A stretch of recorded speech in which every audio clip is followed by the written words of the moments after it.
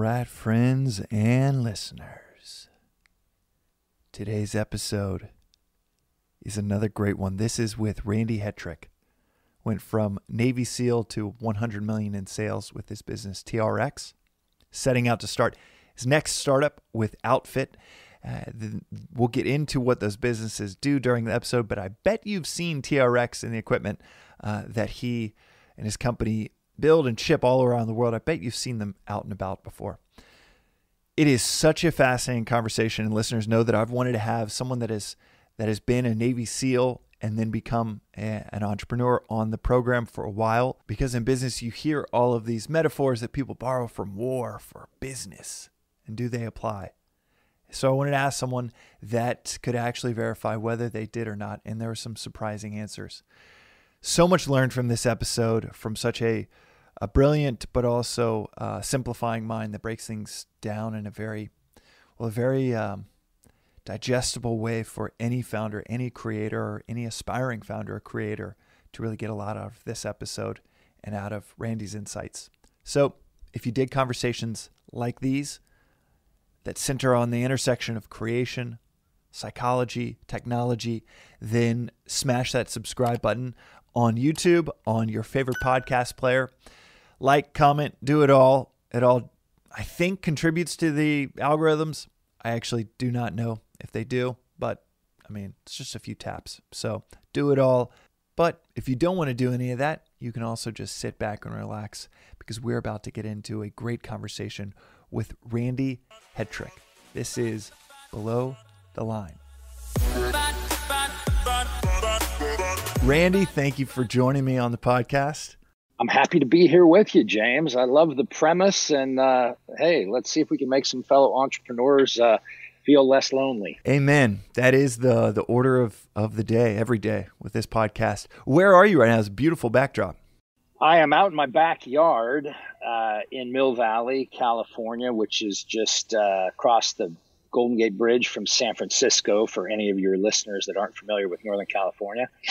And I like, when the weather permits, I like to be out here rather than shut in my up in the tower above the garage, where I otherwise toil. That is, man, Northern Cal. That backdrop and the weather there is some of the best out there. I'm in Southern California after 10 years in San Francisco, and San Francisco as a city does not have that type of weather. But 10 minutes outside in Mill Valley, it is completely different. It's gorgeous. It's amazing, right? These microclimates that San Francisco. I mean, I lived up on Twin Peaks for 10 years, and that was a little like living on Mount Olympus, right? A couple days out of 10, it would be spectacular, and the other 8 were, you're cloaked in fog with a 40-knot wind, and so yeah, I fled across the bridge to the sun. Amen. Yeah, we were in Noe Valley, so right there, close by, and we fled to LA like 6 minutes into COVID with one kid, another on the way, just fled down to SoCal for the warmer weather. No kidding. Where are you in SoCal? In Santa Monica. So right by. Oh, that's a great spot. Right at the border of Santa Monica, Venice, and yeah, we love it. We love it. That's a great spot. Well, you spent some time in Southern California, quite a bit of time in your career.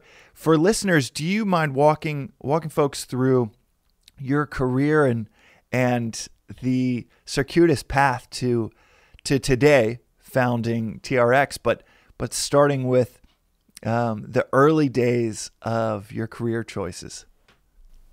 Yeah, well, circuitous is a kind way to put it. Unexpected for sure.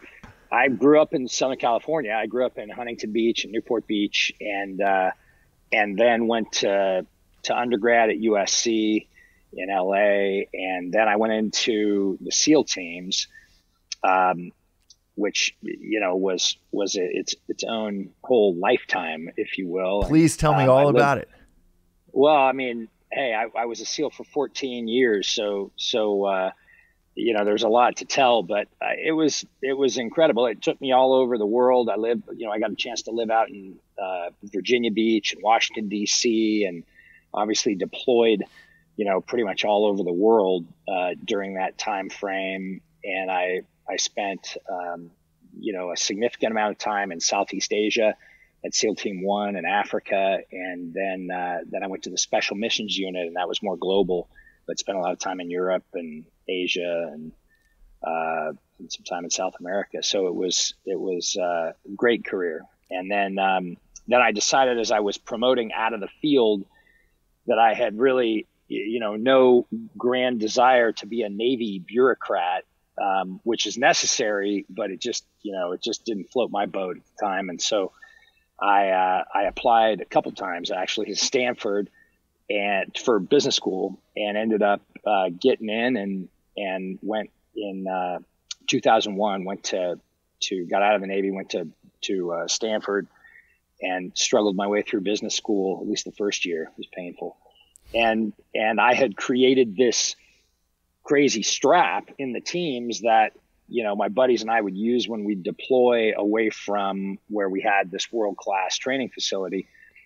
And I just, while I was at business school, you're thinking about business, and I got a chance to be exposed to a bunch of the coaches there who seemed to be fascinated with this crazy set of straps, and what those straps did relative to any other available training modality, and, encouraged me to pursue it. And so I ended up launching, my little startup that became TRX after I graduated, and spent the next, 16, 17 years building that puppy until I just, last year, I'd been working on another spin out concept, which you see on my outfit, on my hat here, right? Outfit, and started apropos of your podcast after 17 years of as a bootstrap startup guy, and then the rest,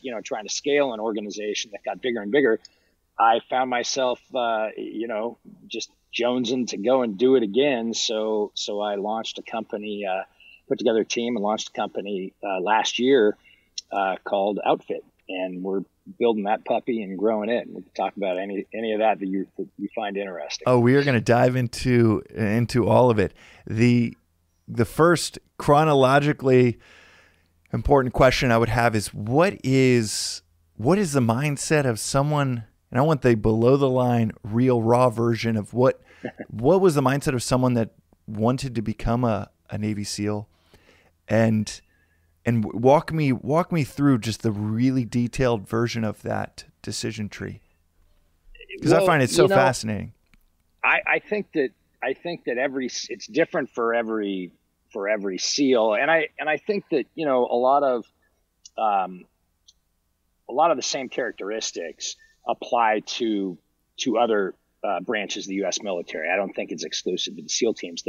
One of the things that makes the SEALs unique is that it's got such a high attrition rate in selection, right? That's unusual. Mm-hmm. I mean, it's got a very, very difficult selection process, and about 85% of the folks that even make it, which starts from a much broader funnel, but of the ones that make it to what's called BUDS, Basic Underwater Demolition SEAL training, about 85% of those don't make it through. So that's kind of where the SEAL teams get their, part of their mystique, is that it's so damn hard to get in. And honestly, I think guys do it for a lot of different reasons, but probably the most common, as certainly applies to me, is that, they have this kind of combination of a desire to serve the country. Obviously, if you don't have that, you're probably not, interested in the military. But most guys have something that they want to prove to themselves, and who knows, to others and their family, friends, whatever, but definitely to themselves. And that's part of what drove me. I just had this big itch that I wanted to try to scratch to figure out sort of what I was made of, and whether I had, what I thought I had in terms of, resourcefulness and tenacity and all the stuff that it takes to get through that program. So that's what drove me, in that direction. And I frankly chose my service. I kind of laugh in retrospect, and it seems idiotic, but I chose my branch of service based on which special operations unit had the least chance of letting me in. That was it. what kind of psychological backdrop exists to make a choice based on that? Apparently a tortured one. Yeah. You know, I think my psychological like backdrop was a long time sort of, I don't know, desire to, prove that I had what it takes. And some of that came from, struggles early in life. I was a young kid, always from my grade, and I was a late bloomer. So growing up, when I was younger, I really struggled with sports. I'm happy to tell you like the story. Growing up, my first real sports events were in baseball, and I was terrible. I mean, like really horrible. And it was very disturbing because I was mentally much more sort of mature than I was physically. So it was a little bit of self-torture, right? I just couldn't sort of do what I expected myself to do and what I could see some of the stars on the team doing. And that was like, really disturbing to me. And I think that it just sort of continued. And, I had an old man who was super supportive of everything I wanted to do, but he was kind of a hard ass. And he probably reinforced some of that by giving me sort of the tough love on, he was definitely not an everyone gets a trophy kind of dad. So I think he sort of reinforced some of that drive to really want to prove like, yeah, I'm good enough. I'm that good. And it just continued. Well, it was such a fascinating story. I actually do want to know about what was your childhood like, if you could provide more detail. What was your dad like that you would borrow with your family, the things that you actually found very useful and helpful? Well, I mean, my parents were great. I mean, but very funny polar opposites in their approach. My mom was kind of a lib peacenik. Everybody gets a trophy, always super positive, and really was the one who I think kind of convinced me that, anything's possible, right? That was kind of my mom's jam. And she was always very supportive and accepting, and, it's okay that you suck at baseball or whatever. She was good with that as long as I was, happy, which sucking at baseball did not make me. So that was one of the things that we were trying to, figure out. But my dad was more of the driver, right? And I definitely attribute my work ethic to him because he was a dentist, built a practice from scratch, and just was a grinder. And had, both of them had me so young. They were 18 years old when I popped onto the scene. So I've become, any sort of, I don't know, everybody gets disillusioned a little bit when you realize your parents are, just people, right? And that they're trying to stumble their way through their journey too. And in retrospect, looking back at my parents, like, wow, having a kid at 18 years old, I can't even fathom it. Most 18-year-olds are like in the epicenter of the narcissistic universe, right? And right. to have to contend with, raising a kid at that age is something that's pretty daunting. And so I forgive them any failings that, they may have had, because they were both great parents. But I attribute a lot of my kind of, the characteristics of an entrepreneur, right? Like on one hand, the endless optimism that, something great, lies just around the next corner. And then on the other hand, just a grinder's work ethic. And if you can combine those two things, it's a pretty good skill set for a lot of stuff, but certainly for entrepreneurship. One of the recent guests on the podcast, Adam Robinson, he built out the Princeton Review, and he said on the episode something fascinating. He said that they had done this research on what are the characteristics of the people, the hundreds of thousands of students. I think they did a study with 10,000 of them, getting a survey on their backgrounds of the ones that improved the most. Not necessarily the ones that scored the best, but came into the Princeton Review kind of SAT prep and improved the most. And there were three main findings that they found.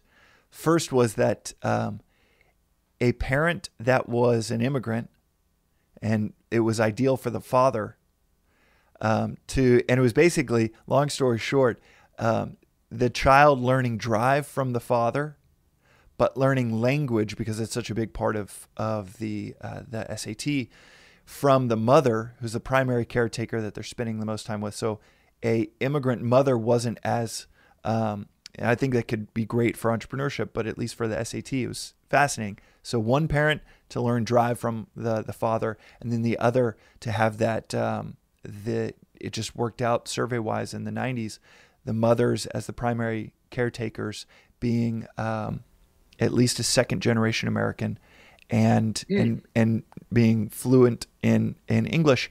And then the third characteristic was the mentality going into the test that they weren't going to do very well. And so it was just these three things tended to be the three biggest predictors. Learning drive.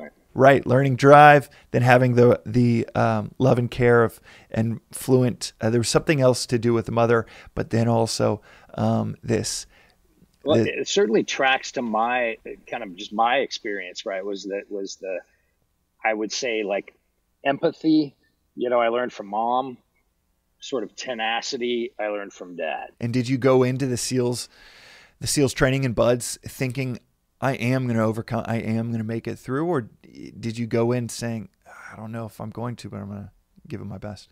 Nah, for me, because I hadn't been ROTC, I didn't go to the Naval Academy. I mean, for me, becoming a SEAL was, it was my greatest kind of dream up until that point in my life, right? And it felt to me like it was, I think, an opportunity to sort of, make up for earlier shortcomings, right? On the early end of my development as an athlete, where I was frustrated that I wasn't, didn't have as big of muscles as the stars on the team. And so, to me, I think that going into the SEAL teams was putting a puncture. I'd had a pretty successful athletic and collegiate or high school and collegiate athletic career, but the SEAL teams were going to be the exclamation point right on the end of the sentence. And so that's kind of how I approached it. And it never even occurred to me that I would quit. I worried about getting hurt, because that's the other way that folks roll back, out of training in BUD/S is you get hurt, and that oftentimes is out of your control. But I never even thought about quitting. I've wanted to have listeners know that I wanted to have a SEAL turned founder on the program for a long time. So we're going to spend a little more time on the SEAL side because it's just so foreign to me. It's so fascinating from afar, and it's something that I just do not have the psychological bearing to say, okay, I'm going to go into the BUD/S training. For listeners that don't know why it is so daunting in my head, and for those that are slightly familiar with it, do you mind building out what BUD/S training and that selection process is like, just in the long form version? Yeah, I mean, it's long, right? It's a long grind, and it's hard. It's extended on the front end of that because it's hard to get in to begin with, right? It's a pretty tough. There's a lot, for obvious reasons. There's a lot of psychological screening, a lot of performance screening that sort of goes on in the process of getting a slot at the selection course called BUD/S. And so, there's a lot of people who think how cool it would be to be a Navy SEAL, right? And that's sort of the image that they have. They go watch the movies, which there weren't really any movies back in my day. The SEALs were very below the line, if you will, right? They were not very well known deliberately, and they got famous later. And so anyway, you'd work hard to get accepted and get a slot to BUD/S, and then once you get there, it really ends up being about a 7-month program, about a month of pre-training, where you have people coming in from all different areas, different parts of the Navy. And they try to sort of group up a group into a class that, runs usually somewhere around 120, 130 guys when you class up. And then, you do some preparation, get guys in shape who maybe weren't in shape because they're transferring off a ship or a submarine or someplace where they didn't have a lot of opportunity to train.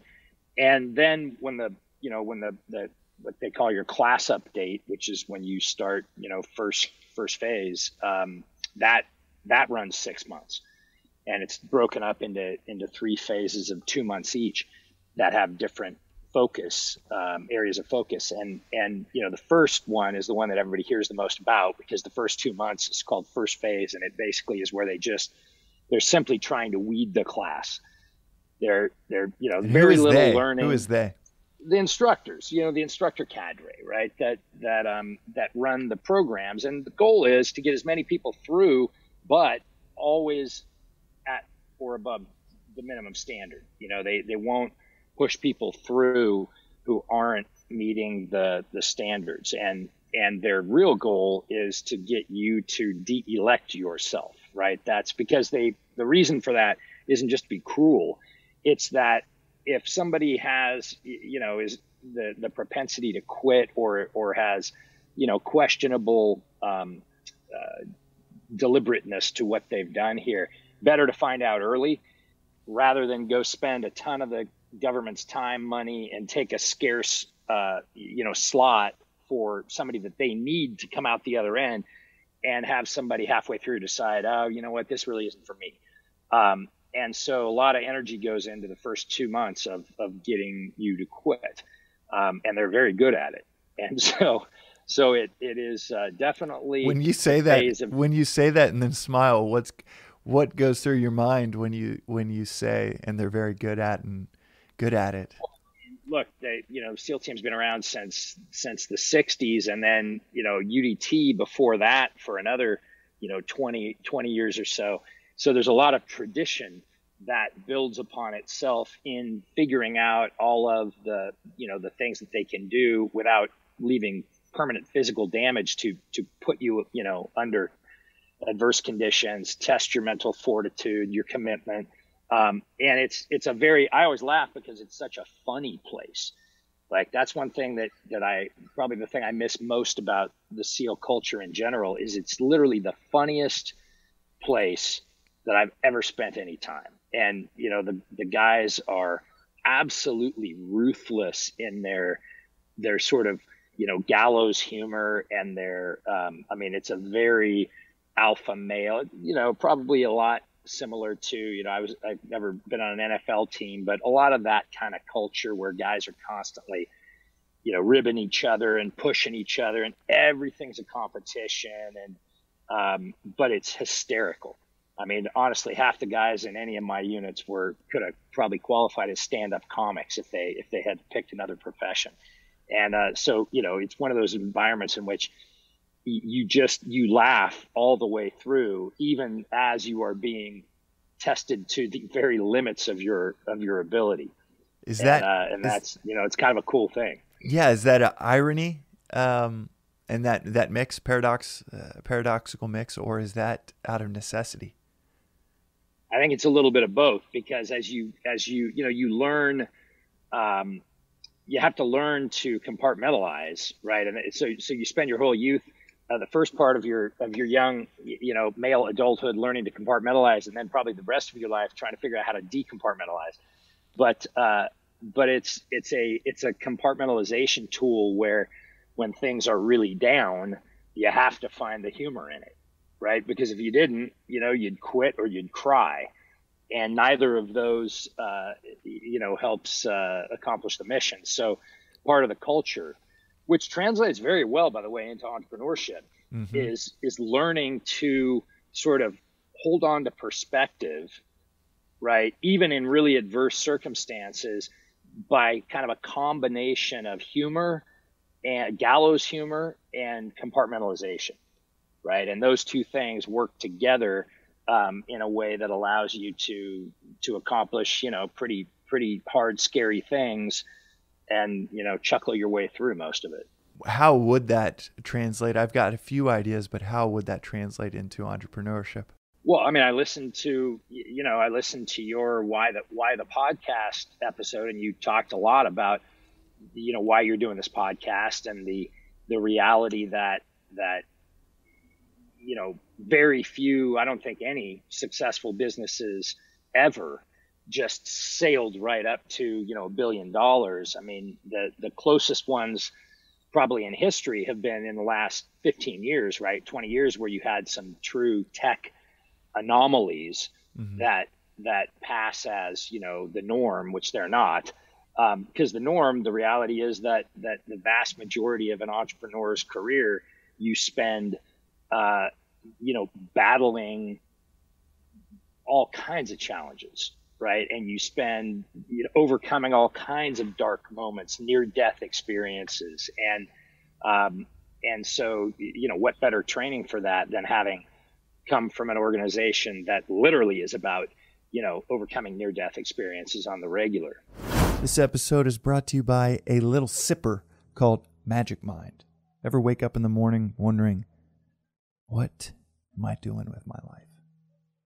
Well, what you probably aren't doing is sipping on them Magic Minds. Magic Mind is a 2-ounce shot, matcha, nootropics, adaptogens, functional mushrooms, everything in a morning ritual drink that you've ever wanted. You take it alongside your morning coffee or tea, and you get 7 hours of creative, productive flow. It has 12 magical ingredients that all combine for everything you'd want in a shot. Energy, cognition, de-stressing, immunity support, everything in this 2-ounce beautiful shot that tastes delicioso. So go check it out, magicmind.co, enter promo code BTL. That's BTL for below the line for 20% off. Magicmind.co. Go check it out and get them sippers. What would you say to someone that compares entrepreneurship and starting a business psychologically to warfare? You see that people make those analogies, and someone that's seen both sides, is it that dramatic, or is it that it doesn't even come close and it's a joke to compare? Well, I mean, to? Look, all life is a story, right? So I think that the stories that we tell ourselves matter because they have an impact on the way that we then process the stimulus that's coming at us from all directions.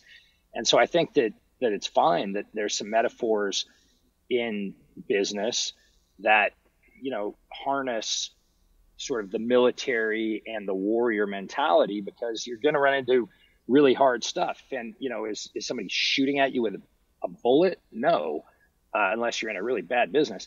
But what it feels like that. And I can tell you that there have been many times when I was as or more stressed as an entrepreneur and feeling as or more stressed and desperate than I ever felt, in uniform. Because wow. One thing I would say is you have, whether it's a mirage or not, you have a very strong sense in uniform that you are in control to some significant extent of your surroundings and the circumstances. And a lot of times in business, it does not feel that way, right? It feels more like you are responding to a set of stimuli that you didn't have any role in creating. Maybe the economy changes, a pandemic comes along, and yet you're the one that has to sort of deal with the crisis that's the outcome of that that environment. So I think that when I was a SEAL, I generally felt that I had a set of standing operating procedures. I knew that I had some of the best training that a human being had ever had on the earth, and that so long as I executed the things that I had been taught to execute in the way that I'd been taught to execute them, that it would all work out, right? And I think there's a lot of times in business where you're not so sure about that outcome. That is fascinating to hear someone that has seen both of these worlds say that it can be as stressful, and and it's an interesting framing that you have this structure, and even if it's a violent skirmish that's happening around you, there's still some structure in your mind, structure of the unit, structure of potential backups coming. And I'm just reading between the lines of what you're saying. So correct me where I'm wrong, versus the entrepreneurial side of things where there's no real semblance of structure along the way. And whenever you do as a founder create that structure, you've created it, and you might have pulled it out of thin air. You might have borrowed it from a book, you might have borrowed it from experience, but it certainly isn't 60 years or 80 years of compounding structure and lessons that are being learned. Yeah, I think there's a lot of justified sort of faith in the system when you belong to an elite unit, because there's a couple of things that you have going for you, and some of these I didn't appreciate until after I no longer had it. But number one, you have that historical institutional knowledge base that you were just talking about, right? And that's celebrated, and it's emphasized, right? That look, all these lessons are being told to you for a reason, right? They were learned, as they will tell you, they were often learned in blood, right? And so when they tell you safety procedures that you have to go through prior to doing, a training evolution that can kill you, well, there's a reason for those. The reason is because somebody else actually got killed doing it. And so that lesson got learned, got codified, and became part of the fabric, of the education that then gets imparted to subsequent generations of commandos. And so, you have this sense of this long tradition of learnings. You also have an organization that during peacetime, which, the vast majority of my career, there were plenty of opportunities to do the stuff you expected to do when you came in, but there was not a long sustained war, right? That sort of started in, late 2001 and has continued through present day. But you had a lot of lessons that had been learned in previous wars, and then everything that we did every day, literally every single day, could kill you if a couple things went wrong. And so, in that environment, you create a culture that is all around learning and training. And the peacetime mission is to train, absolutely A+ level players in that game, so that when the game goes live, right, you're going to run your plays and you're going to dominate the opposition, right? And so that mentality creates this culture where, all right, we're all about training. We're all about, achieving very high standards and being ready for whatever gets thrown at us. That gives you a lot of confidence. And then the other thing that a military unit has, certainly at the elite level, is, I was surrounded by guys who you could rely on. You use the metaphor, I like the metaphor of sort of my foxhole guys, right? Like if I had to occupy a foxhole and I knew that, there was going to be a big group of enemy coming at us, who would I want in that foxhole with me so that I know they're not going to cut and run, right? When things get scary. Well, the SEAL teams, you're surrounded by those kind of guys who just won't quit ever for any reason. And that's a real luxury, because it gives you a sense of confidence when you combine all those things I was talking about from a cultural and historical standpoint. And then you surround yourself with a bunch of cats that are, absolutely the most driven, dedicated, and tenacious and resourceful people that, exist. That gives you a pretty good foundation, right, of confidence to take on difficult things. You fast forward into an entrepreneurial career, how many of those things that we just talked about exist, right? The answer is about that many. And so, it makes sense when you look at it from that perspective that someone would say, entrepreneurship is in a lot of ways scarier than being, in special operations. It's just the stakes are different. You're not going to die, but if your business craters and your life falls apart, you may feel like you died, or you may wish you died. And, misery is a relative thing, right? Nobody has the market cornered on it. I always laugh when people talk about, how hard it must have been to go through buds, and then you find out that they're battling cancer, right? Well, it's like, it's all relative, right? Nobody's got the market cornered on misery or fear. Would you say that? Would you say that hypothetical you said of someone saying entrepreneurship is scarier than special operations? Not, and I do not want to prime you. I want the real below line answer for you from you. Well, I mean, I think it depends on your definition of scarier, right? What scares you? If as I explained, we do stuff almost every day in the SEAL teams in training that could kill you, but it wasn't scary. It was super cool, super exciting, super fun. You're on the cutting edge. You're developing new tactics and procedures that are going to make your whole team perform better, when you're called to do so. And yeah, when you're called to do so, you could die. But part of hard training is that you put yourself in those positions where you could die almost every day. So over time, your fear of death falls and your confidence in your ability rises. In entrepreneurship, I mean, a lot of times you're doing things that you are not very well prepared for, because as you mentioned, there's no playbook. There's lots of data out there, but no time to digest most of it. And you're doing a lot of stuff as an entrepreneur, certainly as an undercapitalized entrepreneur, that could be fatal to your organization. If you care about your people and you care about your investors and you care about your family, that's pretty scary stuff. So, which is scarier? I don't know. I just know that they're both pretty damn scary. Well, you're one of the few people that could even entertain that question. Walk me through, and we'll move on from SEALs to entrepreneurship and the decision to start your own business. But first, walk me through peak stress moments or just the lowest emotional moments within your SEALs career. Oh man, the ones that you can talk about.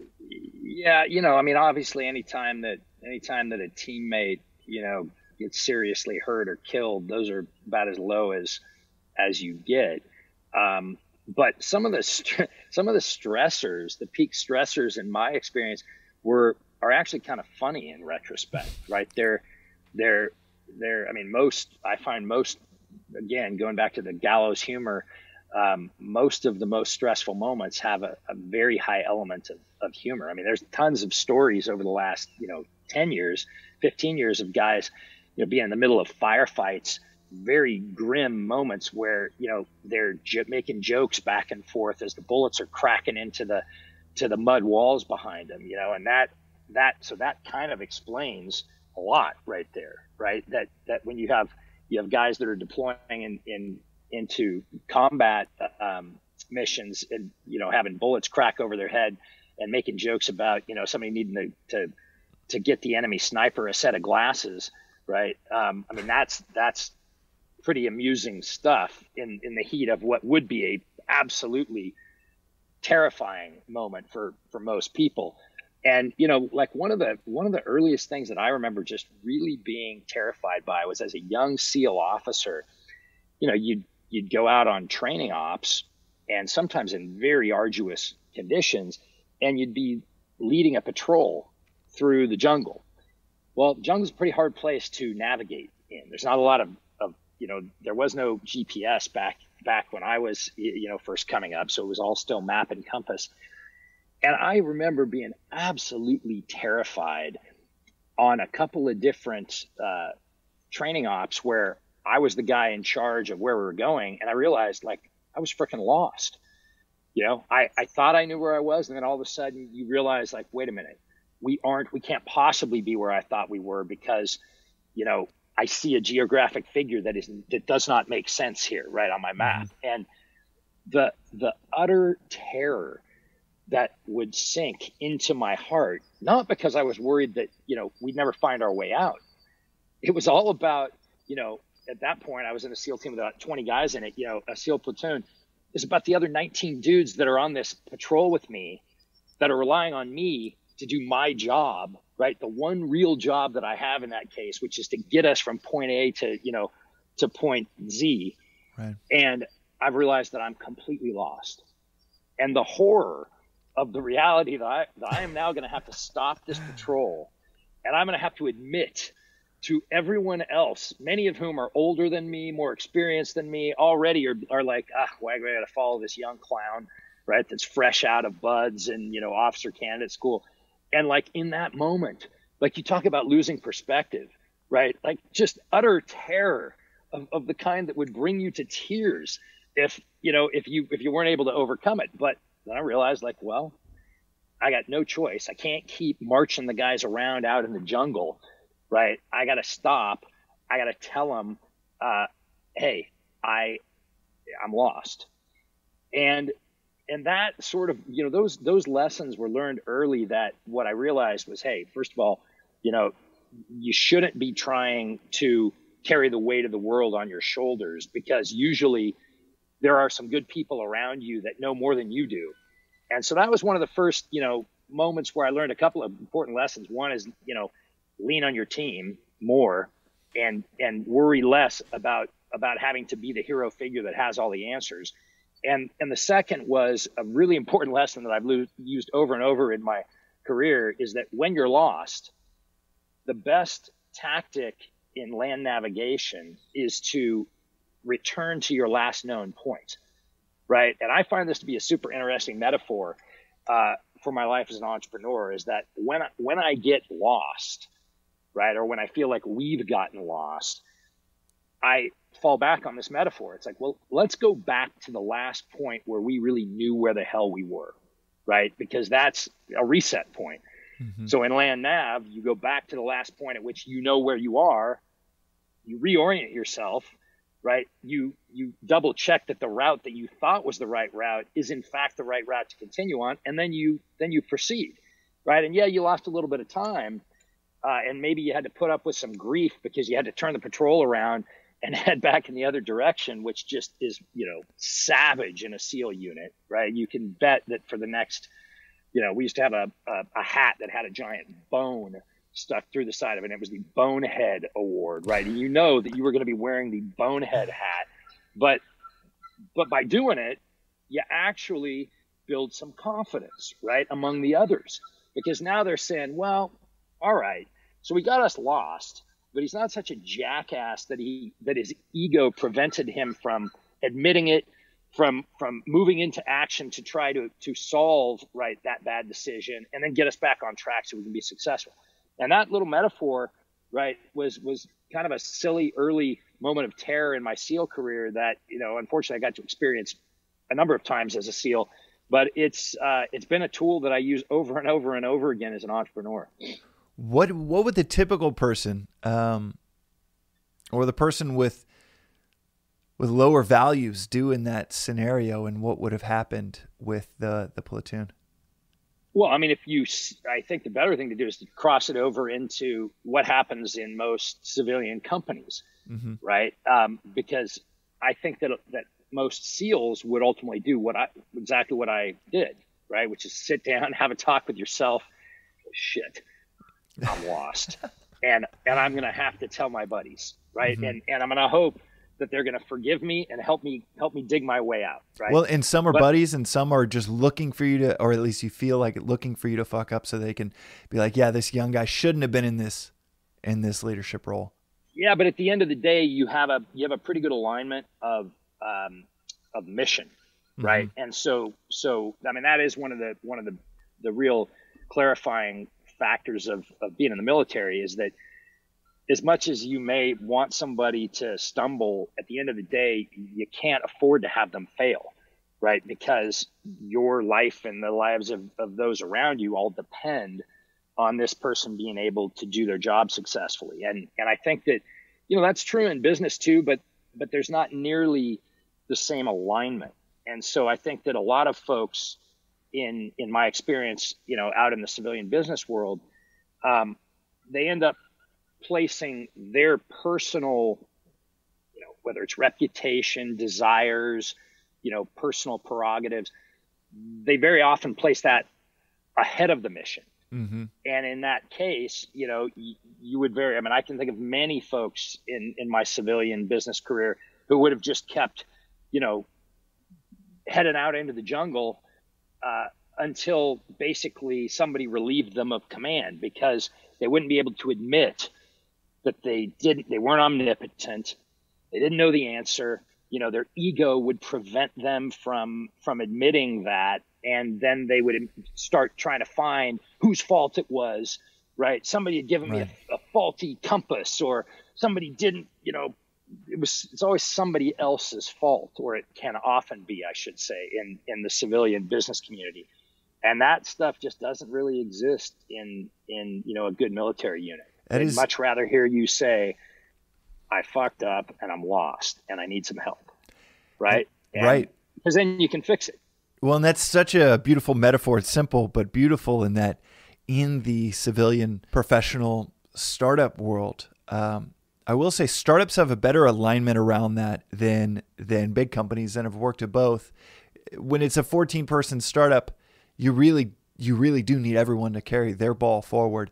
When it's a 5,000-person company that is going to have $100 billion market cap, it's actually quite sadistic to see how you want people to fuck up so that you can take their job. And you root for, and it also, that people kind of want me to screw up so they can take my job.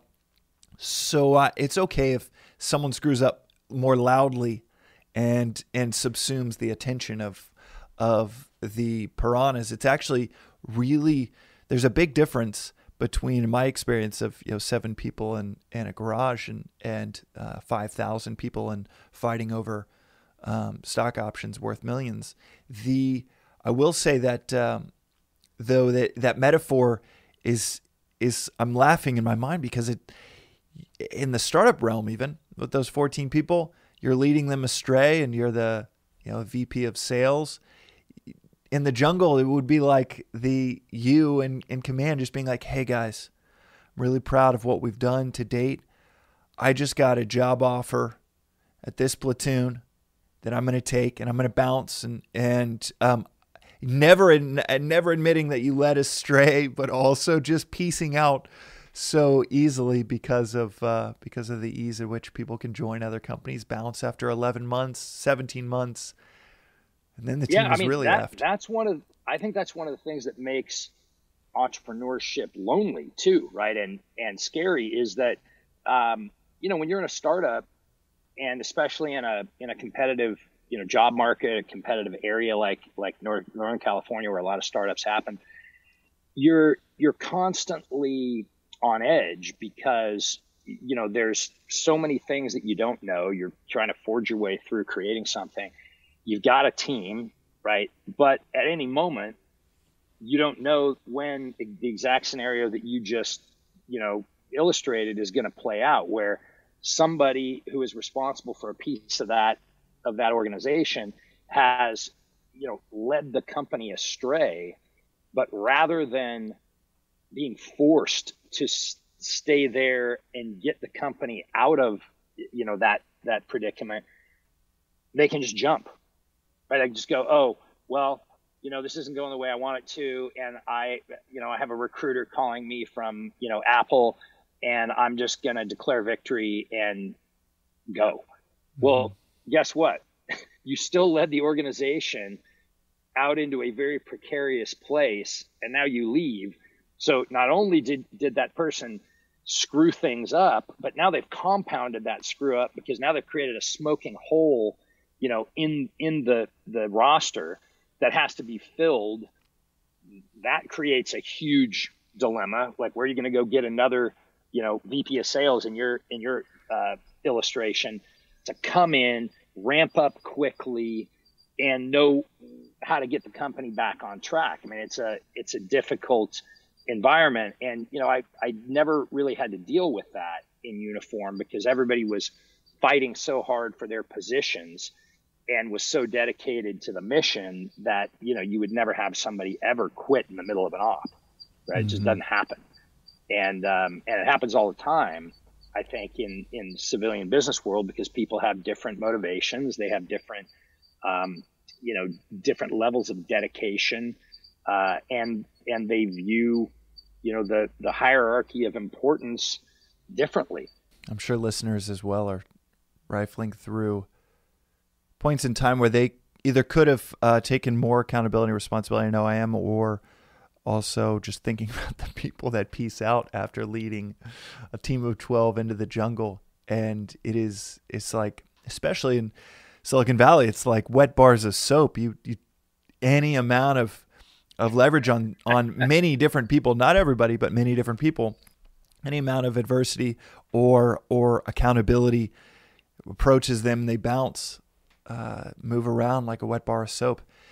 What are the lessons and phrases, adages that you take from special ops and being in the military into entrepreneurship, or if there are any?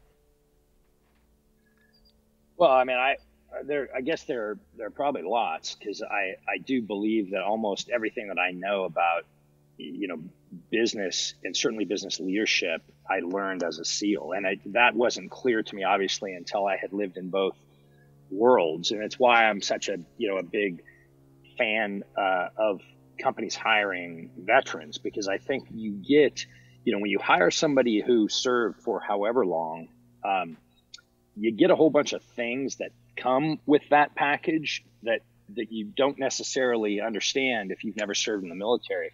But, some of the sort of the adages that you're asking me about are already baked into that cat, right? It's things like, never quit, put, the good of the whole above the good of the individual. And these are sort of basic concepts that, the team trumps the individual.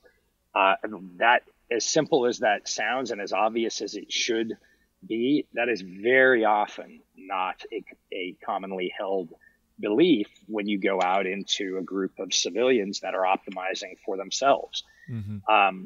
You get people that understand the value of mentorship, because the second that you go into the military, you both get assigned and you start adopting mentors. And those mentors might only be a few years ahead of you, but they've already learned a whole bunch of things that you're about to learn. So the military is very conscious about fostering mentorship roles. And, I think that kind of culture is very healthy, because first you want a great mentor, and then at some point you want to become a great mentor. And that's just part of the fabric that, of the culture that you get when you hire a vet, that would take years and years to groom in an executive, right, in most businesses. And that's in good executives, right? Get that mm-hmm. groomed into them. But very often, you don't see that until somebody's been through several companies and they're an old graybeard, right, on the verge of retirement. They start to get, reflective in all these lessons that they learned over the years. Whereas very often, you'll find that in a veteran that served one hitch, right? So that cat might be, 28 years old, coming in with that kind of perspective mm-hmm. Into an organization. And I think that's why I'm a big fan of hiring vets. Are there structures and frameworks from the SEALs that are just second nature to you? You don't even think about them or articulate them in your head, perhaps, that entrepreneurs listening to this and myself could take away from that experience. I remember hearing one. This is probably not even an accurate Marine quote, because people will throw these things, especially non-military people. But I remember someone, an investor, telling me a Marine quote that I think about all the time, that the only wrong decision is no decision. And I don't even know if that's a Marine quote, but that has served me in so many situations where I've tried to put off making a decision. And then you put it in military context and you realize how dire of a circumstance it can become if you do not make a decision. And then you jump back into the lower stakes entrepreneurial world. And it's one of the things that I think about probably 3 times a week, where I'm like, we just have to make a decision here. Are there any of these seemingly pithy but powerful phrases and reorientations of thinking that comes from the SEALs? Yeah, I think so. I mean, there's kind of some that are almost trite, right? But they're fundamental to the military experience, right? Like lead by example, lead from the front. I mean, those are very basic concepts, but they're absolutely true in the civilian world, right? Like you've got to be bold and be willing to be accountable to lead, right? And you have to lead by example. And that example can be a lot of different styles, but the style that you want your company and your team to emulate is the style that you'd better be living. And let the troops eat first, right? Is kind of a classic military adage for officers, right? Which essentially means, look, don't use your rank to go jump in the head of the line, right? Because you can. Do the opposite, right? Because you are a senior rank, get to the back of the line and let the troops eat first, right? Because if they see you doing that, it's a proxy to show that you care about them and their well-being. And, that will then imbue a sense of gratitude and loyalty and trust, right, in them, and they'll make sure you get taken care of, right? And I talk a lot about lessons I learned as a SEAL, and I tell a story about learning that early in BUD/S, where you have about 10 minutes to eat usually during BUD/S, and you're burning thousands of calories a day and you're starving. But when you get to the chow hall, you got about 10 minutes to get 130 guys fed before the instructors come, kick in the doors, throw smoke grenades into the room, turn over the tables, and out you go for your next 3, 4, 5 hours of torture before the next chance to eat. And one of the things that I learned early on is, like, as a good officer, you better not, be mixed in with the guys. You better be instead run to the front of the line to hand out trays, and silverware, right? So that the guys can get through the line and at least get something on their plate and into their belly before this explosion happens. And, the first time that I did that, right, we got about two-thirds, 3/4 of the way through the group, and in come the bad men, right? The tables turn over, out we go. I'm starving. I haven't had a bite to eat. But as we get back out on the road, shuffling in formation, under our next bit of torture, the damnedest thing happens. One of the guys next to me, reaches into his utilities, pulls out, a roll, hands it to me. He's like, "Hey, boss, here, take this. I grab you a roll."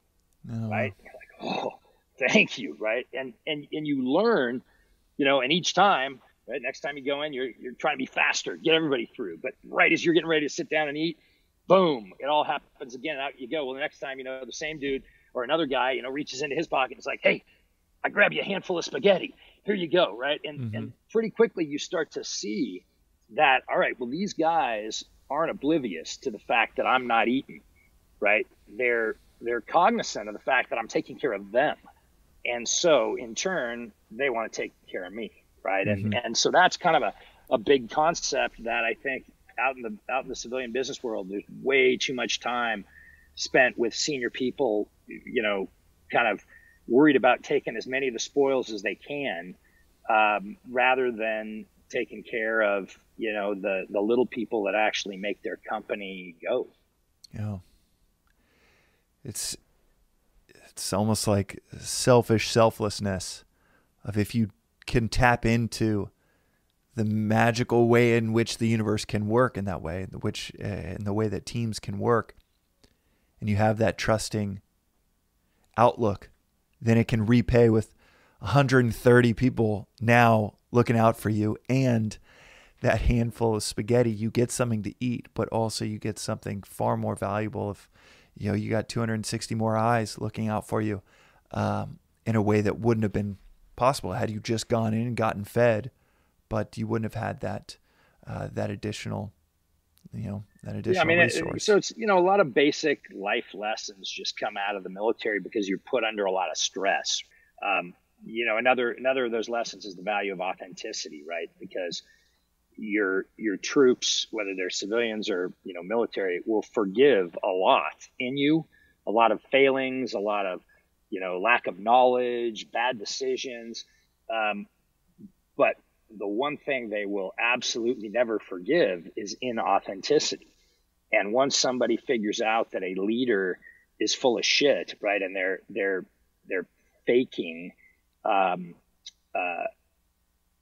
who they are, you've kind of lost your team, and What's so an I example? think What is a real life example of that you remember?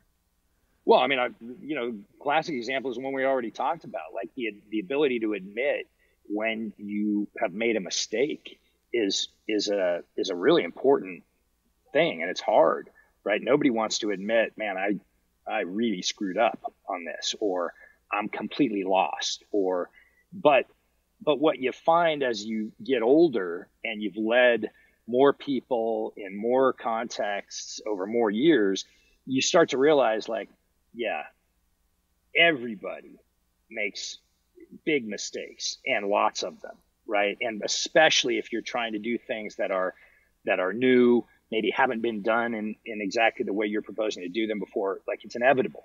And so having leaders that are willing to go, yep, that didn't work, that was on me, and let's backtrack and try another tack, that's just being authentic.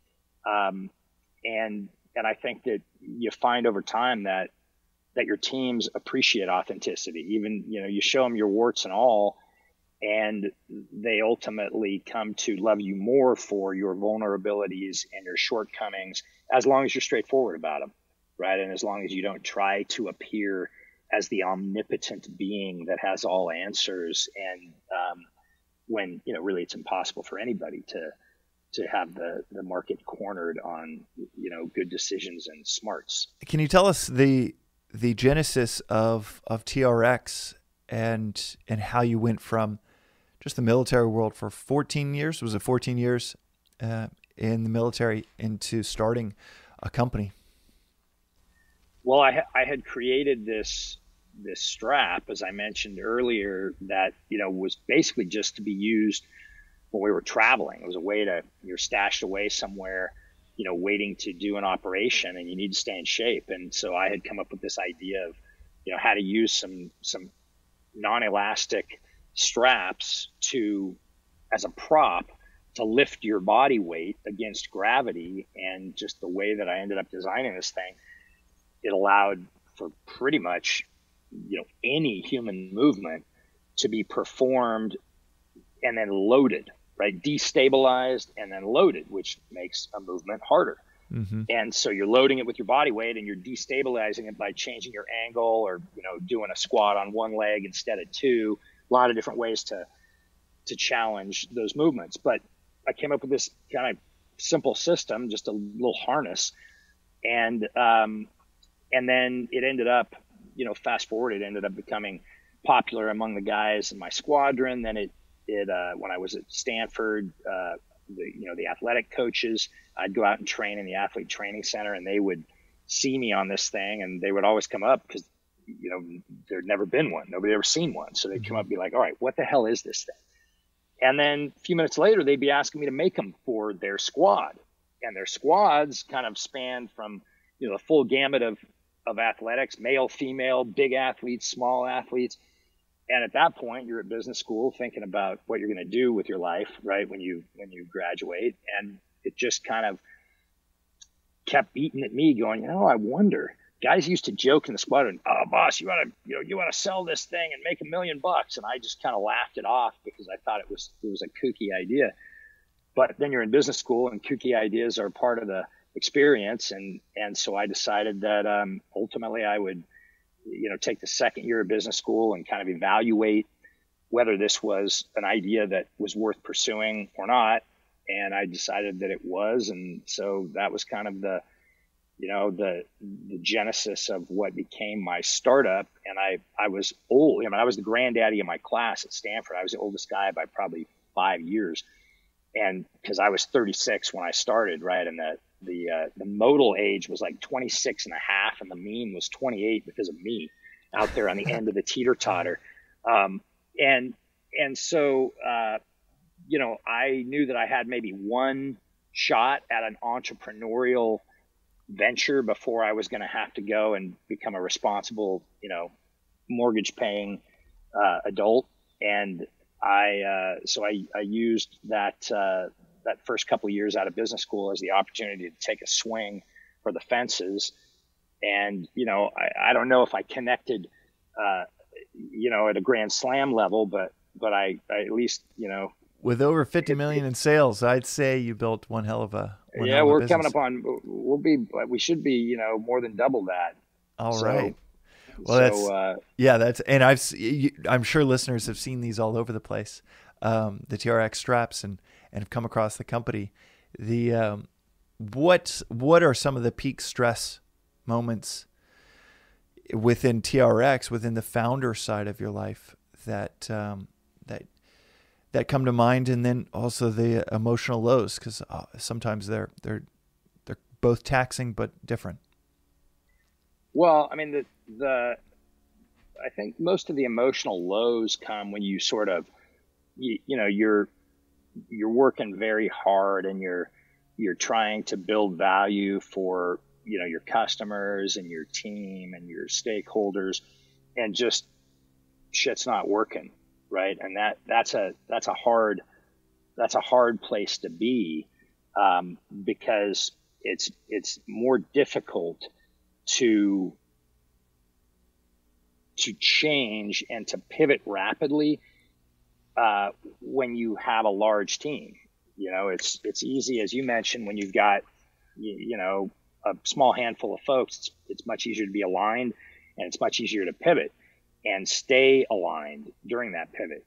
But as your organization grows and succeeds, and communication becomes the number one challenge, right? Because keeping everyone aligned requires great, effective, consistent communication. And that's hard to do, right? It's easy to say, but it's very hard to do. It's one of those kind of classic simple but not easy concepts. It's a simple notion, but it ain't easy to make happen. Mm-hmm.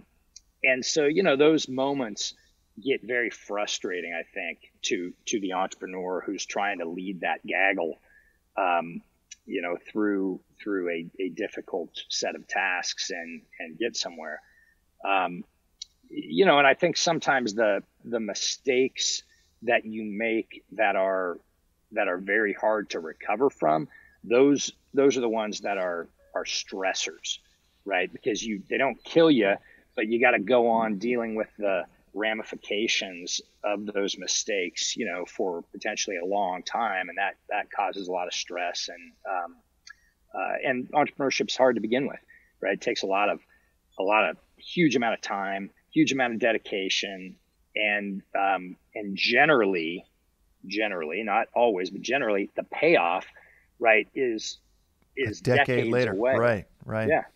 Yeah. And so staying focused and driven during that long period of building before you ever get to harvest, those are all part of what makes entrepreneurship a challenge. And yet, ironically, it's one of the reasons that people jump in is because they think it's going to be the shortcut to fruits of their labor, having no idea that it is a 10-year, 15-year journey. Yeah. Social media has been very funny in that, because I'm like old enough to have, been an adult before social media, but young enough to have embraced it. Right. So kind of, I have both perspectives. I lived a long time when there was no social media, no internet for that matter. Right. And I saw that you joined Twitter in 2009. I was actually impressed by that. Yeah. That's probably, see, that, I don't, but, but I would have done it purely because the business, it seemed to be a prudent thing for me to do for the business, mm-hmm. right? Not because I was dying to become a social mediaite. And I think one of the things that social media does I think there are a lot of things it does that are not good, There are some that are good, but one of the things that is not good is that it creates this facade. You think that these things that you see trending in social media are, when you see enough of them trending, they must be the norm, right? And so when you see the overnight riches stories of these tech entrepreneurs and some of the stratospheric achievements in terms of enterprise value that guys like Sergey Brin and Jeff Bezos and all of the titans of the tech world, you start to sort of think that's the norm. But the irony is that couldn't be further from the norm, which is why these things are noteworthy. But when you have enough of them on a regular basis, they start to appear to be the norm. Mm-hmm. And I think that's, that makes it hard for most of the entrepreneurs that are out there struggling through the day in, day out grind to build a business that, if you're really fortunate and really good, at some point gets to profitability, sustained profitability, and, provides a good livelihood for, your team and yourself and your family, and provides some reasonable return to your investors. I mean, that is actually the definition of business success, right? But it doesn't feel that way when you're comparing yourself to Jeff Bezos, right? or Bill Gates or Elon Musk. And, there's maybe a dozen of these folks' names out there, maybe a couple dozen that any of us can name. And that should tell you something, right? The vast majority won't ever get anywhere close to that. And that's okay, because if you can achieve those things that I mentioned earlier, which is build something that does something good for your customers, provides a good lifestyle for your team, and then ultimately provides a good lifestyle both during the venture and subsequent to the venture for the entrepreneur and his or her family, and returns a reasonable return to one's investors to the extent that one had one, well, like that right there, that's a good solid triple, right? Maybe a home run. And so I think it's important that, the folks that listen to your podcast who are entrepreneurs, at least be aware there's nothing wrong with shooting for the moon, but you should at least be aware that there ain't many moon landings. Right. There's 10 of those people, 10 million business owners in America alone, and listeners around the world, 50 million, 100 million business owners in the countries that listen to this, this podcast. So, and there's 10 of those people. Yeah. So it's important not to lose track of that, because then you can start, I hear like these crazy stories about people committing suicide because their business failed. And it really shows you like, wow, you talk about a loss of perspective, right?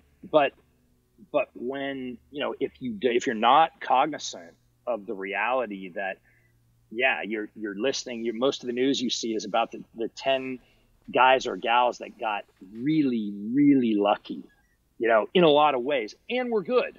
Because it's not, I do believe in the old adage that, good players make their own luck to some extent, but a lot of the stratospheric successes required a lot of luck along the way. And most of them, right, I read a lot of like business biographies. And the reason I do it is because it makes me feel better about all the stuff that I've screwed up over my career. Right? Amen, because you go read these stories and you realize like, holy shit, Apple was a month from bankruptcy before they got an investment of all places, Microsoft. And you can go back and read, the Everything Store, and you can see all of the trials and tribulations that Jeff Bezos, went through in getting to what today is this stratospheric success. But I mean, he came inches from, failing multiple times, and is hardly a guy that everyone sits around and sings his praises, those who have worked for him, because just like everybody else, he's had to do all kinds of crazy, hard, things. He needed a lot of luck. He needed a lot of help, and, and his story worked out. But if you compare yourself to, Amazon, the likelihood of you having a happy outcome are very low, right? Versus if you kind of create a set of goals that are reasonable as success benchmarks, and then, you know, try to achieve them and exceed them. But if you achieve them, you got to really, you know, celebrate those successes. Otherwise, entrepreneurship can be kind of a thankless, you know, road to travel if all you're focusing on is this mythical summit that, you know, is up there among the centibillionaires. Mm-hmm. Well, someone could easily make that observation with your story of reaching 100 million in sales with TRX. Walk me through an actual absolute low point along the way. And right before we started to record, you mentioned it's just everything in entrepreneurship is so damn hard. But walk me through an example where you feel maybe you still reflect on a near-death experience or just an emotional low in your career. You know, I think like one of the big mistakes that I made in my career, and I made so many of them. I mean, fortunately, none of them have been fatal yet. And I try not to make many of the same ones, because I do think that's kind of, you know, important. Like every entrepreneur should be making mistakes. Make every mistake, but make it once. Yeah. And you want to try not to make them multiple times. And that means you got to be paying attention. It comes back to being authentic, being able to say like, yep, that was a dog shit idea and it was all mine. Right. And you have to be able to have those conversations with yourself. Otherwise you can't learn and you can't improve, and you're doomed to make the same mistakes. Right. But, you know, one of the ones that I made is and it's why I'm kind of passionate about that rant that I was on a minute ago about not benchmarking yourself off of, you know, the tiny group of anomalies that pass as the norm. Mm-hmm. You know, I was so focused coming out of Stanford on, you know, if you can't be 100 million in revenue, you know, in 2 years, like it's not worth doing, because I was coming out on the heels of what became obviously the .com bust. But there was all of this kind of belief that, you know, if you can't be at 100 million in a year, like do something else. Well, that was just all like a crock of shit. Mm-hmm. But nobody knew it at the time. Right. And so part of what that did in me was it made me more inclined to take risk and want to grow as fast as possible. Then I think was healthy in retrospect, you know. And then one of the mistakes I made is I decided when we didn't really need it to go raise private equity. And, you know, it's not that I think that all private equity people are scumbags, but I think there are plenty of private equity people that are. And I think there's a lot of the bigger issue is that there are a different set of priorities and imperatives, right? When you take an institutional investor alongside an entrepreneur. And I do think there are some structural problems in that relationship that in most cases doom the outcome from the start to be an outcome that, you know, maybe nobody's happy with. Certainly the entrepreneurs often aren't. And, you know, that was one of the mistakes I made is I thought we needed to go raise a bunch of money to achieve all these things, right? To get huge fast. And in retrospect, I just realized that is a wrong-headed approach, because really what you should be doing is building a business that is sustainably profitable, that when you do want to make investments, you know, they're speculative, you should do so ideally out of cash, or maybe raise a little bit of debt or a little bit of equity, because you don't know what's going to happen as a result of those investments. They may go nowhere. And the more money you raise, ironically, the more blind alleys you are able to run down, and the more speculative, you know, investments that you're able to make. But the thing that never leaves is that obligation that you took, right, when you took that money. And once you get a partner who is short-term focused, which most institutional investors have to be, not all, but most, now you've created a circumstance that's really misaligned, right? Because building a successful business almost always requires the long view. and a decades long view. And, most institutional investors, 5 years is an eternity for them. There are some different profile offices that can take longer positions, but most of those they're more like super angels, right, than they are true institutional investors that have taken a bunch of money from a bunch of different sources, and now they have a finite horizon, a guaranteed return. So, that's one of the they're just, in many ways, just like the founders thinking, okay, this needs to be 100 million in a year. They are thinking this needs to be what so-and-so did 4 years ago with this company that I'm mapping this off of in my mind. I'm not even telling the founder, but this is what I want this to be in 2 years, 3 years. This has got to be like the deal that I did 6 years ago that I've mapped this to, and now it needs to be, and it's all, in many ways, especially in the private equity side, it's a spreadsheet that they need to mirror. It's not a business. It's not a culture. And it's not so much a comment on, like, I joke at the beginning. I do think there's plenty of self-serving cats out there in the institutional investment world that, will do anything they can to shift risk off of their plate and onto the plate of an entrepreneur and the founding team. But, hey, that's his or her job, right? And so that's the thing that entrepreneurs always need to remember is it's not just that, your institutional capital partner is an evil human being. It's that you have fundamentally different constituencies. It's easy and early in the relationship, you're both hopeful, right? And so of course, the investors will talk about all the synergies that they're going to bring to a venture, which are almost impossible to deliver unless they have built a company just like yours, right, before in their career, which I think in the early days of private equity was more common. You had a lot of successful business builders who then took their money and invested it in other businesses.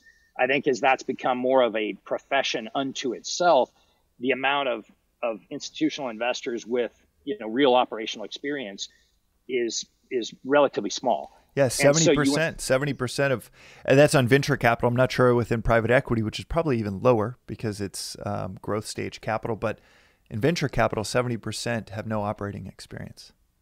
Yeah, and that's hard, right? Because you're pairing together somebody who's got the power of the purse with somebody who is a ground level grinder and kind of optimistic visionary.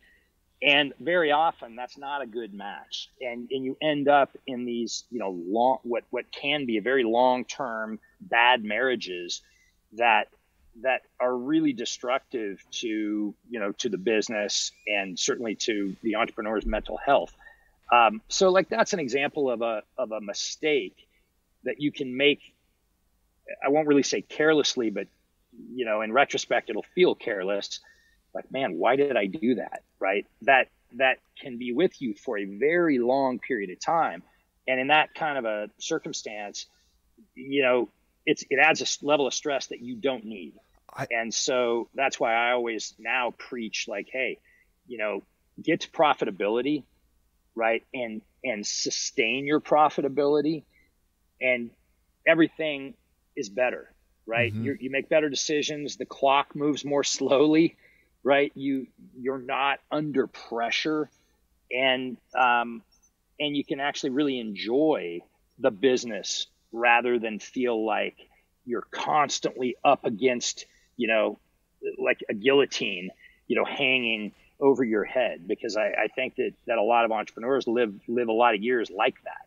I'm nodding internally so much from two things that I've learned personally is one, you can overwater a plant, and too much water to too much funding, too much capital for a business, for a startup, you just end up misusing it because you don't know how to adequately or efficiently use the capital. And so you are launching 7 experiments at one time, and you're solving problems with money rather than with thoughtfulness. And then the other thing that comes to mind is something that you're touching on is that misalignment of expectations with a partner, the misalignment of expectations, with a capital partner or internally.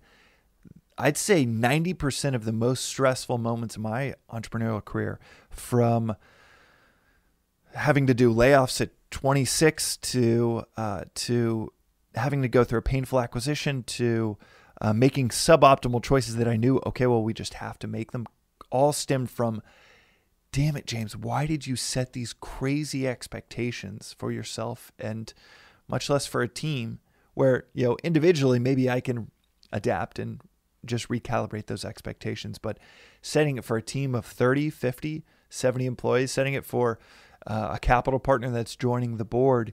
And it was totally out of insecurity and how easy it is to write checks with your mouth that your business can't cash. But it is out of insecurity, out of a feeling that I needed to do this to get this capital that hopefully will be, the safety net for all of the things that we're getting wrong along the way. And I don't think I thought about it with that clarity, but I certainly look back and say, holy shit, those sleepless nights, the heart condition you got from the excess stress, the problems that you caused, the relationships burned. Dude, why did you set these crazy expectations over and over again? Hey, I mean, one of the reasons why I think your podcast is cool is because you've lived a lot of these experiences, right? And that to me is really important. And it's kind of gets to where that problem that we were talking about, the divide between entrepreneurs and institutional investors, is that, if you haven't lived all of those experiences, then you couldn't possibly understand them. And I think, you also had you reminded me of another adage out of the SEAL teams that yours was a bit more genteel, but there's a saying that, a crusty old Master Chief once told me, Lieutenant, never let your alligator mouth write checks that your hummingbird ass can't cash. and right. And it's a really important lesson for entrepreneurs. Like, man, it's so easy amidst the combination of hope and optimism, right, that it takes to want to take on that kind of venture. And then you've got somebody who is offering to invest in you and wants to hear, right, how great the business is going to do. And then you've got a team who they want to hear how incredibly well this business is going to do. It's really easy to seduce yourself into, putting up goals that are really kind of preposterous. And you won't discover it till later. But by that point, you've had to live with the consequences of these ridiculously overblown projections, right, that you originally went out and published to whoever was, within earshot. And again, that's another one. It's kind of like, it's one of those long-term mistake, or like kind of short-term actions that have long-term impact that you have to live with and that create stress. So I would, really encourage entrepreneurs, and I always do whenever I'm, I teach entrepreneurship classes at both, the GSB at Stanford and at the Marshall School at USC, which are my two alums, my two alma maters, I should say. I'm an alum. I always talk about, like, the big lessons I've learned, right? One, do not project ridiculous growth, right? Because you're going to have to live with those projections for a very long time, and they're going to make you unhappy and stressed out, right? And the conversely, like in my new startup, hey, I'm taking a lot of these lessons and putting them to use. Like, we're going to have the most modest projections ever at Outfit, because why? Because I know that we'll be able to achieve them, hopefully beat them, and then it's all good, right? And sometimes it's so funny because you could have a projection that you're going to do 50% growth, right, year over year for 5 years. Well, all right, the odds of that happening, very small, right? But the irony is that if you come in at 48% growth, right, you feel like a failure. Your capital partners view you as having failed, right? And it's like, wait a minute, in what universe is 48% year over year growth for a sequential series of years a failure? Well, it's a failure because you said you're going to do 50, right? Versus If you went in and said you were going to do 30% growth, right, which is still like heroic, and then you do 48%, well, now you're the Messiah, right? And sometimes it could just be the difference of a couple points either way, right? You miss by a couple of points, you're a goat. You clear it by a point, you're a hero. And so why put yourself under the kind of pressure that setting up some barely achievable goal is going to do, when in fact, just lower all of your expectations a little bit in terms of your expenses, set realistic goals and then achieve them, and life is good. Right. Yeah. Happiness is expectation minus reality. And if you set that expectation so high, and it's one thing that you're touching on that I hope listeners truly internalizes, is you as the founder that chooses, that you get to choose these. Yes, there is such a tantalizing outside seduction to set these crazy high numbers. There's going to be a capital partner that it could be a couple extra million dollars of funding if you do set these crazy numbers, but you will pay for it, and you get to choose. In fact, you're a stronger founder for saying, yeah, that would be great. So it would be awesome if we could hit that, but I don't think we're going to with our current plan and some of the challenges we still need to fix. So I really think it's going to be more like 30%. And then, hey, let's get really pumped if we get to, if we get closer to that 50. But for the team site, and you'll sound like the most vet founder ever. You'll sound like the most unflappable creator to have that type of, manage that type of situation in that way, versus what I know I've done, spent a decade doing like, yeah, okay, I think if we change, let me come back to you, because I think if we do change some things, we can get to that number. And you make a friend in the short run, and you end up making a lot of enemies in the long run, or a lot of team members that are burned out in the long run. That's where I was going to go next, is like what the effect that has on your team, right? Because you sit down and you present to a handful of investors this ridiculous plan, right? Well, they go, great, all on board, off they go, right? They're gone. They're not thinking about you now. They're thinking about you episodically only. You now have to take that plan back in, and every single hour of every day, you've got to be trying to drive a team to achieve that plan, right? Well, if it's ridiculous, very quickly the team is going to look at it and be like, how in the hell are we going to achieve these goals, right? And so it creates an enormous amount of stress for them. And then when they don't achieve it, then it creates, it becomes demotivation, because it's like, well, shit, why bother? Like, we're just getting a number that is ridiculous to begin with, causes them to question your competence, right? Because why on earth, if this guy wasn't clueless, why would he have set us up for this kind of an unachievable, hurdle? And there's just nothing but bad that comes from that. And yet it's very tempting, because it's hard when you're full of optimism and you believe so much in the potential for your business. It's hard to do what you should do, which is say, all right, here's what I think we can do. I'm going to divide that by half. And that's going to be the story that I'm going to tell everybody else, right, as our goal. Right. Because now you've actually set up both yourself and your team and your investors for success. But it's one of those lessons that you only learn by having done it the other way, right, and had to live with it for a decade or more. Right.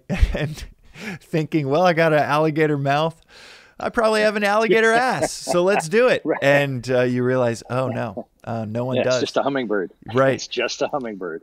Okay, Randy, I got two last questions for you. First is, tell me 3 stories, and maybe we've touched on them, but I would love to hear 3 stories that have helped shape who you've become as a person today.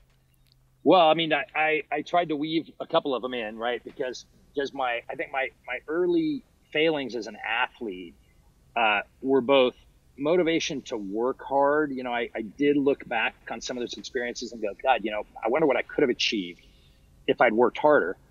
But they were also ended up being sort of a good lesson that when you work really hard and you find your wheelhouse, right? Because in my case, right, baseball wasn't it, right? And neither was football. But then I got into some of these sports that that were in my kind of wheelhouse. And not surprisingly, right, like they were kind of masochistic, not big crowd pleasing sports, wrestling, rowing,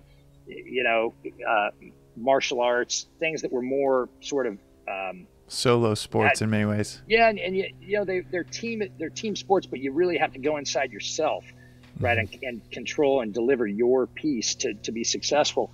I came to realize that, like, hey, a lot of times, if you're trying and you're not succeeding, it may be that you haven't set yourself up in your wheelhouse, right? And so rather than lose hope, just keep trying and keep trying to find the area that you're good at, right? And so that was something I learned, from my early struggles as a fledgling athlete. I told you about the experience in being lost in the SEAL teams and what that taught me about, how to go to my last known point and be straightforward with my team about, my own shortcomings. And, one of the later in life lessons I learned was when I was at Stanford. My first year, I was terrible. I mean, I hadn't had math in 25 years, right? I didn't get in because of my GMAT scores. I got in because I was this frogman that had an interesting resume. And I was really just floundering I think I was the bottom of the first 20 exams I took at business school. Now you can imagine how that felt, having just come from, the special missions unit, being a squadron commander there. And now I find myself at the bottom of the first 20 curves that I took. And in retrospect, what it gave me was a level of empathy that I probably never would have had I just stayed in the SEAL teams, because I did have this very sort of Darwinistic, Lord of the Flies view that if you're not succeeding, you're just not trying hard enough. And what I discovered, when I was dropped into having never had statistics, having never, taken anything above algebra in college, like, there can be some circumstances in which you simply, no matter how hard you try, you are not equipped to succeed at the level of your expectation. And so I got a lot of empathy out of that experience, kind of what I would call mid-career empathy, which I think, in general has made me, I'm sure some of my folks would tell you, yeah, but he was still a hard ass. But I think I was a lot less of a hard ass than I would otherwise have been because of that experience of realizing, like, man, I'm working my ass off and I'm just not succeeding, and that was important at 36, right? Feeling fairly superhuman to suddenly be brought back down to earth and be like, oh, that's right. You can't be good at everything, and you're going to struggle, and you need to ask for help from people who have skills that you don't. So that, those were a few of the kind of pivotal moments along my long tortured path that taught me things that, I think were good lessons and have helped me be a better guy in my 50s than I was in my 20s. I think it's the benefit of constantly creating is you see which ones you just caught a good wave on, which ones were the wave, which ones were you, and it also is just a humbling experience to start from scratch and realize, holy shit, I am starting from scratch here. And I had one of those experiences the other day. So it's hopefully I get to a point where it's like, oh, this is exactly how it's supposed to be. But oftentimes it's just a reminder of, okay, I've been here before, after 24 hours of being like, fuck, why? It is so hard to start anything and start from scratch when you, at least for me, can feel like I should have a leg up here. But it is easier, right? The second time, because the psychology, absolutely. Yeah. And yes, you avoid some of the foundational mistakes like expectation setting. Yeah, there's just a lot of mistakes that hopefully you won't make the second time, right? And I take some confidence in that with Outfit, is like, all right, well, I learned a lot of hard lessons that now, this venture gets to benefit from. And I think it's one of the reasons why multi-time entrepreneurs, even if their first time wasn't successful, they're much more valuable than first time entrepreneurs because they've learned all those lessons, right? And I mean, it sounds hypocritical, but I would, I'd be hard pressed to get excited about investing with a first time entrepreneur if I had the opportunity to invest in one that had already, run the rapids a time or two, because you really do realize that, like, yeah, a lot of this stuff repeats itself. And if you can avoid making the same mistakes, you're gonna get to where you want to go that much faster. Mm-hmm. Well, last question for you, Randy. What is something you think a lot about, but you rarely get a chance to talk about, socially, professionally, personally? Yeah, I guess I think about a lot and don't talk about a lot. That's part of my internal compartmentalizer world. But that's awesome. So many people answer the question of, like, I think I talk about everything, and I know that's a bold-faced lie. So that's awesome. I spend a lot of time internally processing. But, like when you mentioned, when you originally reached out to me, that was one of the things you wanted me to think about. And I think something I think a lot about and don't talk that much about are the influences of some of the women in my life, specifically my little sister and my grandmother. They were such interesting kind of studies in life, because my little sister Michelle died of brain cancer at 8.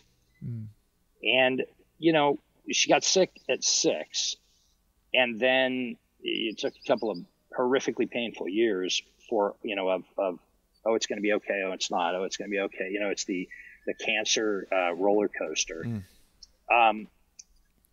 But watching her experience and how short and kind of unfair that circumstance was for her,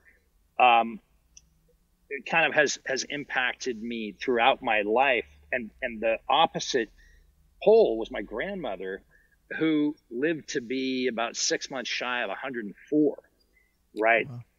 And both of these people had such different experiences in life, but they were both, so instructive to me. I mean, I think that, my little sister's experience definitely created in me kind of a carpe diem, mentality. And that's something that my mom, kind of in the middle of those bookends, has always espoused, was like, hey, you're only going to die, so you may as well, make the most of every day while you're here.